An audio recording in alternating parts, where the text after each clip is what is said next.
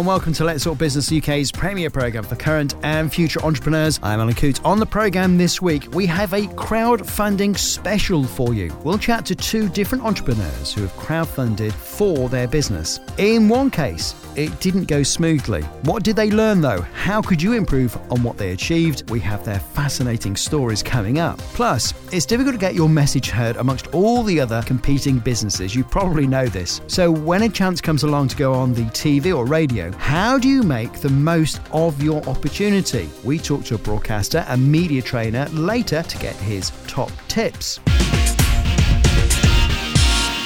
So just before we get on with the show, I've got a moment to tell you about our Ultimate Business Startup video course. You can get to it by going to our website, letstalkbusinessonline.com. That's letstalkbusinessonline.com. I'll mention that several times throughout the show. It's going to really help you if you want to get up and running really quickly. It's got lots and lots of ideas in there about how you can access customers and how you can position your product so it's something that somebody's going to really want to buy from you. All of those sorts of ideas are included in the course, and to get to it, as I say, you can go to our website, letstalkbusinessonline.com. That's letstalkbusinessonline.com. All right. Let's get on with the show. I'm really pleased to welcome back in the studio Hattie Fawcett. Now, regular listeners to the show or to our podcast will know that Hattie helps new companies get investor ready. That means being prepared for, amongst other things, crowdfunding. Hattie's knowledge of crowdfunding comes first hand because she successfully crowdfunded her business, which was called Seek and Adore. This was an online marketplace for small businesses so that they could sell their clothing, jewellery and fashion accessories and so on and so forth. Let's get right to it straight away. Why, Hattie, did you choose to take the crowdfunding route for your business? Crowdfunding was a real journey for us. We probably made every mistake in the book. When we were raising crowdfunding, it was back in 2013, and crowdfunding was still quite a young, disruptive technology. So there wasn't a huge amount of information on how to do it. There weren't tons of people I could ask for advice, so we had to do it and make mistakes along the way. And we did. We made loads of mistakes, but as you say, we were ultimately successful. But it took us 2 goes. We first went and attempted to raise $250,000 on Crowdcube in May 2013, or May and June 2013. And that's a crowdfunding site that is giving away shares. That's not right. Rewards. That's right. You offer shares and investors come and review your pitch, and if they like it, they're buying shares in your business. Okay. And we attempted to raise 250 by June 2013. We didn't manage that. What was that 250,000 for, though? We were looking to extend our team. We were looking to increase our marketing budget and really test some new channels to market, and also to develop our website. And how new was your business at that point? We had been trading for about 18 months. The business was 2 years old, effectively at that point. I'd founded the business with my own life savings, and then a year after we had begun trading, we received $150,000 from a single angel investor. So we had funding, we were growing fast, we were a successful business, still very much early stage, but growing fast. So that 150 from the angel investor, the first one, was really useful. And then did you consume all that money and thought, oh my goodness gracious me, now we need some more. We can't go back to the same guy. We always knew we would need more money. In fact, when we had raised the 150,000, we'd thought we would need 400,000. So our 250,000 that we went to raise on Crowdcube was, if you like, the completion of a round that had started a year earlier. And that's very often the way with raising money for startups and early stage businesses. You know what you need, and you take it where it comes. So the Crowdcube funding pitch that you did was for the second tranche of your startup money. Yeah. It was for 150,000. You were successful with that? So sorry, we went into Crowdcube to raise 250,000. The 250, right. Yeah. So, okay, big money. Yes, and we weren't successful. And I think there's lots of reasons for that. I think, yes, it probably was big money in those days. Not now. I mean, you regularly see businesses raising $1 million or so on Crowdcube now. But this was early days for Crowdcube. It was still an untested and maybe not totally proven technology. So we did find some reticence license for investors to go invest in that way. But we're only talking, 3-4 years ago? Yeah, we're talking, 3 years ago. I don't think you'd find that now, though. The technology is much more proven. It's established route to raising investment now. But that was part of the problem for us. I think also we didn't understand what it took to raise crowdfunding. We knew we needed to get the ball rolling with our crowdfunding campaign, so we did do a marketing campaign around it, but we didn't know how much money we needed to have achieved to be pledged into our crowdfunding campaign. We had hoped we'd found an investor who would put in 50,000, so 25% of our total, and we had hoped that would be enough to get the crowd following, but in effect it wasn't at that stage. So that was an issue for us. Okay, your second attempt to get money, and this time via Crowdcube, was unsuccessful ultimately. Yes, that's right. And you didn't give up then? No. Obviously you didn't get up because we know that you were successful. What happened next? So, it was quite a moment. We were obviously frustrated because we had raised 130,000 towards our target of 250. But under the rules of crowdfunding, unless you raise the full amount, you don't get any of it. It's harsh, but it is fair for investors, I think. So you had this carrot of £130,000 that was almost equivalent to what you'd had previously to start the company from the first angel, and that then disappears because you haven't reached that £250,000 target. You must have felt really, really depressed on that day. I'm not going to lie, it was a frustrating day, but it's part and parcel of being an entrepreneur. You pick yourself up, you dust yourself off, you look at what you have achieved and you go, okay, what do we need to do it differently? And that's what we did as a team. We regrouped, we looked at the feedback we were getting from the investors we had been talking to, and a lot of them were saying 250,000 is a lot of money, you haven't proven all your routes to market yet. So we took heed of that feedback and we said, okay, we'll go for 50,000 and we'll focus just on our marketing channels with that 50,000. All right, okay. What we'll do is we'll take a quick break there and we'll come back and we'll see a little bit later on in the show how successful that you were. A bit over a year ago, Tom Ball offered investors the opportunity to get involved in his business. It's called Near Desk. A couple of weeks before he was about to launch Let's Talk Businesses, Debbie Tarrier spoke to Tom about his experiences with crowdfunding.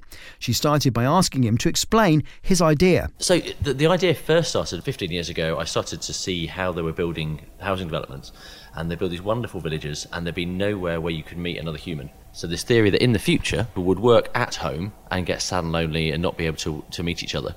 And so we'd end up making more commutes than we needed to. We wouldn't know our neighbours, and something should be done about this. And about 2 years, I thought I should actually do something about it. I spent a lot of time trying to work out what was missing in the market, what would make a difference, and realised that somebody somewhere should create an Oyster card for renting office space by the hour, so it was easy to use spaces that were already opening. So it's like a sort of user-friendly, like these large offices you see that are serviced offices. Is that the kind of thing? Exactly. I mean, it's a very fragmented market. The biggest player's only got 6% of the market. There's lots of them out there, and to make it easy to use them. What made you go down the crowdfunding route? I think we're quite lucky that we had quite a few options open to us, and we spent some time thinking what made sense. And just everything that we're doing is about partnership working and about enabling community. To actually have investors that were part of that crowd just made a lot of sense. And then we looked at the different platforms and worked out what was going to work for us. So are you fully funded now and off the ground? Yes, we went live 2 weeks ago. So, very exciting. Okay, what's the biggest piece of advice you would give somebody who's considering using crowdfunding? It's not an easy option, and the easiest thing I can compare it to is if you're selling tickets for an event. If it's hot, it's hot. If everyone's going, everyone goes. But you need to get that inertia and you need to get that momentum. So if you look on, for example, Cedars, on most days there'll be 60 things on there to invest in. There'll only be 3 that are over 10%. Which means if you're not one of those 3, you're going to get a lot less attention. So it's your job to get the first 10%, then the crowd will start to join in and strangers will start to invest as well. And would you go down this route again if you started back where you were before? There are different tools for different jobs. I think crowdfunding is a very powerful tool. I'd happily use it again. It fits with certain business ideas more. It needs to be something that people can get their head around and can support. But again, that's if you're selling something, that's the same problem that you've got there. There's been things on there funded that you wouldn't expect to be funded, such as a bakery oven. Really? Yeah. I've heard of a few of these crowdfunding sites, but what made you choose Cedars for your venture? We looked at a lot of different platforms, and there's advantages, disadvantages. Biggest thing was, did we want to raise equity or to pre-sell, like a Kickstarter model where you can sell things before you've made them? Because of our margins aren't big enough to be able to give a decent discount on things, so that didn't seem to make sense, so it felt like we'd go equity.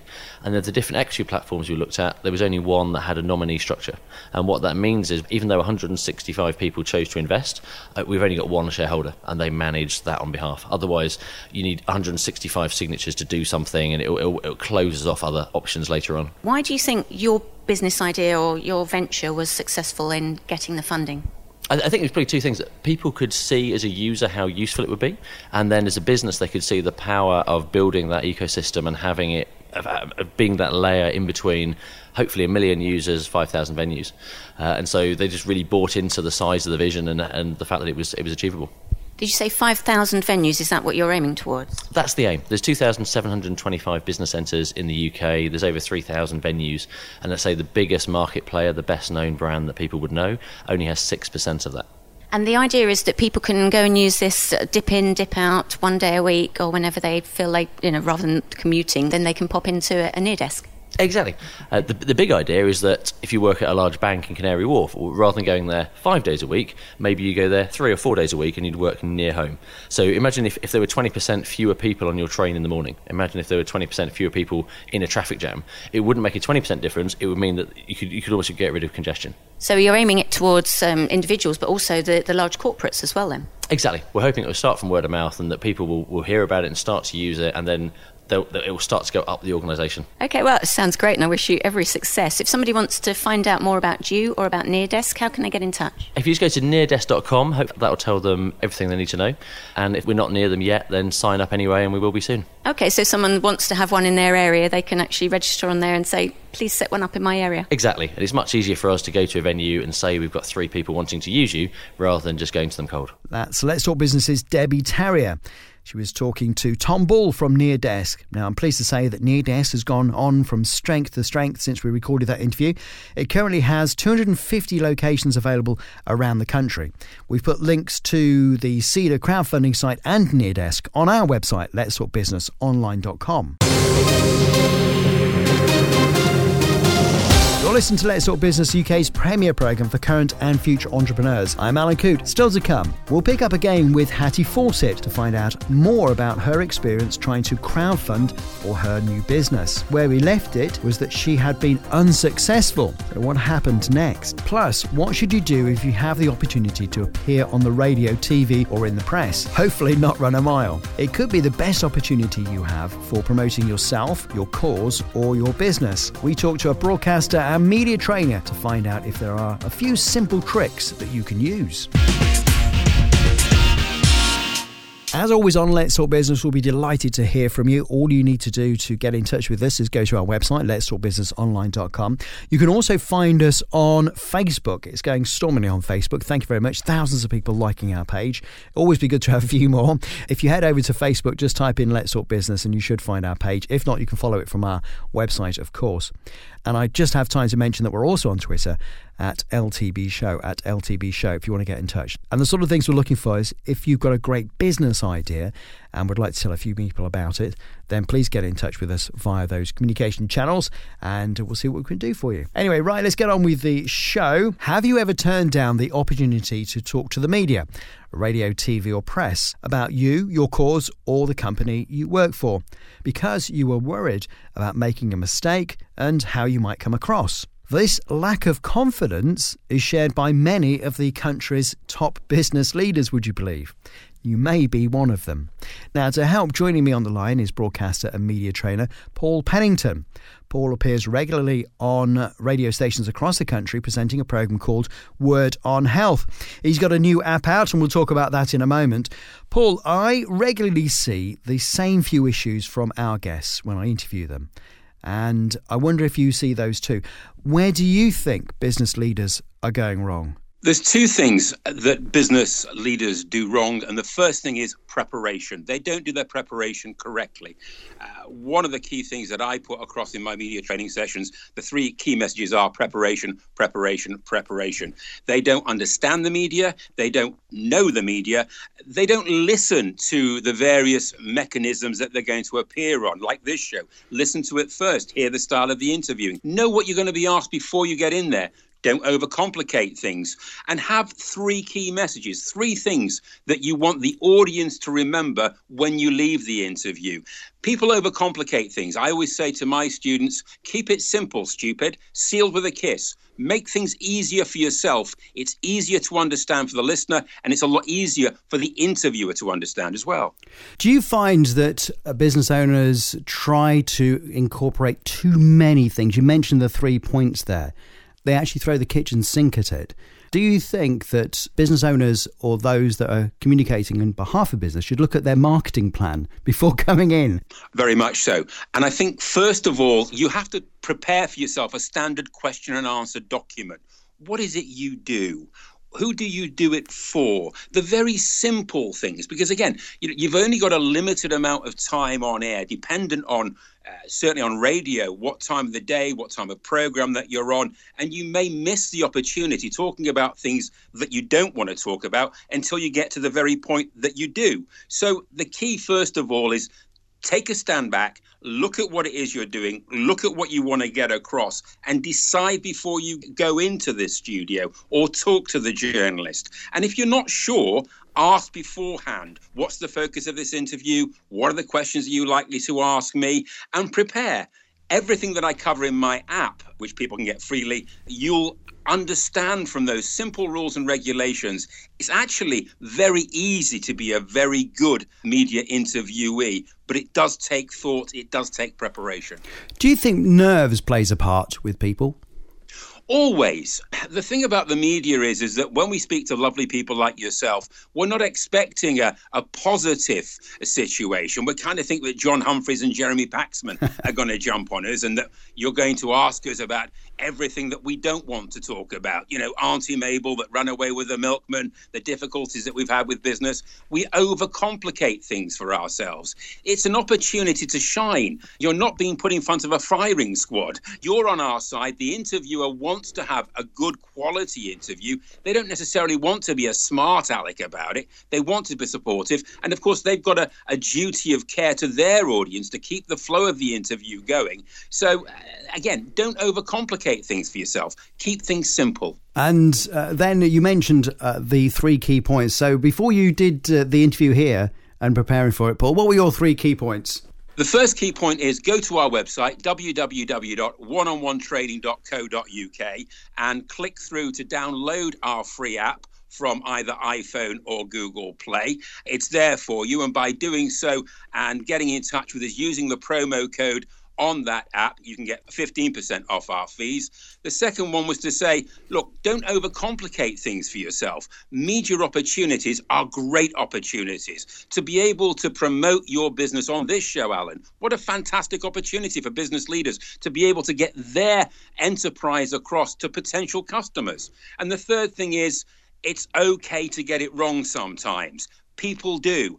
Practice makes perfect, which you can do by booking a training session with us here at One-on-One Training. There you go. That's how it's done. That's how it's done. Quickly, before you go, Paul, about the app. It's a free app on iOS, Apple and Android, is it? It is, yeah. It's optimized, I believe the technical expression is, for iPhone 5 and above and Android versions 4 and above. You can use it on both the iPhone, the iPad, the Android phone and the tablet as well. Marvellous. Thanks for those tips. I'll take those. Actually, I've written them all down myself. And download the app, Alan. You could learn something. Absolutely. All the best. Hattie Fawcett's with me. Now, earlier on, we were talking about your crowdfunding experience. Hattie was the founder and director of Seek and Adore, which was an online marketplace for designers creating jewellery and homeware and fashions and those sorts of things. I think I've described that correctly, haven't I? Now, I did use the past tense in there. I'm going to come to that in a little bit. We're on the crowdfunding route. And previously we heard that you'd tried to get $250,000 from Crowdcube, selling equity in your business. That was unsuccessful. You've then regrouped and you're going for a significantly less amount of money, 50,000 this time. First of all, why did you choose to go for such a significantly lower amount when you'd already reached 130,000, although you couldn't take it out of Crowdcube because you hadn't reached 250,000, if you see what I mean? Yeah. So one of the first things we did was take on board the feedback from investors and why we were struggling to reach that 250 target. And we got very clear feedback that they didn't feel all our marketing channels were tried and tested yet. So we said, okay, that's what we'll focus on. And we went for a smaller amount of money, partly because we weren't going to make all the other changes that we had planned to do with the larger amount of money. We thought, let's prove our marketing first. And we reckoned we needed 50,000 to do that. The second thing we did was we spoke to those investors who had invested in us in that first unsuccessful round, and we asked them whether they would be willing to come back. And the biggest blow for us was that our largest investor from the first round, who had offered us £50,000, decided that he wouldn't be rejoining us with our second attempt at crowdfunding. Things had moved on for him. He had found other businesses he wanted to invest in. He still supported us as a business, but time moves on, and that is the trouble when you try to go back. Right, so this is just 2 months later, though. So he had very much a change of heart as much as anything. Investors are getting new opportunities all the time, and that is one of the challenges for an entrepreneur, to realise their interest while they are still interested and before another carrot comes along and dangles in front of them. Yeah, so things change very rapidly. So now you're about to put this pitch in for 50,000, was it? That's right, 50,000. We were going for £50,000 and offering 10% of the equity in our business for that. And we did everything we could. Absolutely everything. We spoke to all the people who had pledged under our first Crowdcube campaign. We went out to a whole load of other potential investors, friends and family, suppliers, customers, people we worked with, people who knew us in a professional capacity. And we also targeted a range of high net worth individuals as well. The phrase is you have to kiss a lot of frogs to find your prince. And I certainly kissed a lot of frogs. How many people are we talking about that actually funded So this time on Crowdcube, we were successful. We actually overfunded. We wanted to raise 50,000 and we managed to raise 70,000. And luckily, you can keep the extra. They don't take that away. And that was from 62 different investors. 62. Okay, so that's actually, in the big scheme of things, not that many. People, and really. The interesting thing for me was that we also managed to galvanise the crowd this time round. So I knew just over 50% of those investors, either personally or I got to know them through a pitching process. But 47% of the people who invested in us that time round, I had no idea who they were at all. So there's this phrase that the crowd follows the money in crowdfunding. And it was true for us. We had to galvanise a crowd and prime our pump by getting some of the investors to invest. But then people we had no idea who they were came and followed the money and invested in us. You didn't change much of your pitch, it sounds to me. Not hugely. The story of our business had not moved on hugely in 2 months. There was still a strong story to be told. And the only change really that we were making was the reduced amount of money and then focusing our attention on what that money would be used for. We had prioritised and focused. And then that reduced the amount of money that you're asking for. Then you were a success. We got this 70,000. So now with that £70,000, were you able to execute your business and actually do what you said you were going to do? We absolutely did. We got the money in the bank by the end of September, and we immediately, in fact, whilst we were fundraising, we had already started the process of developing a direct mail campaign, which was a really key plank, if you like, in our marketing strategy. And we produced a 25-page catalogue, can you believe it? A printed catalogue, even in these days of digital marketing. And we sent it to 50,000 people. And it was our most successful marketing campaign ever and converted really well. So we had a very good Christmas, which was what we had hoped to do. Right. Now, we'll come back to the lessons learned in a second on that. I just want to touch on what happened to the business. It's no longer running. No, that's right. We had a successful Christmas. Sales were strong. Our direct mail catalog. And we're talking about 2000 and... So this is Christmas 2013. Okay. And so in January 2014, we were back looking at, well, how do we now raise the remainder of the money we know we will need for the business? And the challenge for us at that point was not so much the issue around marketing. People could see the direct mail was going to work for us. But the market had moved on, and two very key competitors for us received venture capital funding. And so not on the high street had received venture capital funding. An American player, Etsy, had moved into the UK. Both those competitors were now able to afford TV advertising. And we did not have the budget for TV advertising. And investors looked at us and said, can see that you're doing well, got a nice business, like it, but I don't see how you can compete with the deep pockets of your two biggest competitors. And they were probably right. And that happens. You know, if somebody's going to come on and they have deeper pockets, they're always going to win. They may not be as profitable as you were going to be. Okay, well, it's not an entirely bad story because you have learnt a lot, obviously, through this exercise of crowdfunding. What have you learnt? What are the key things?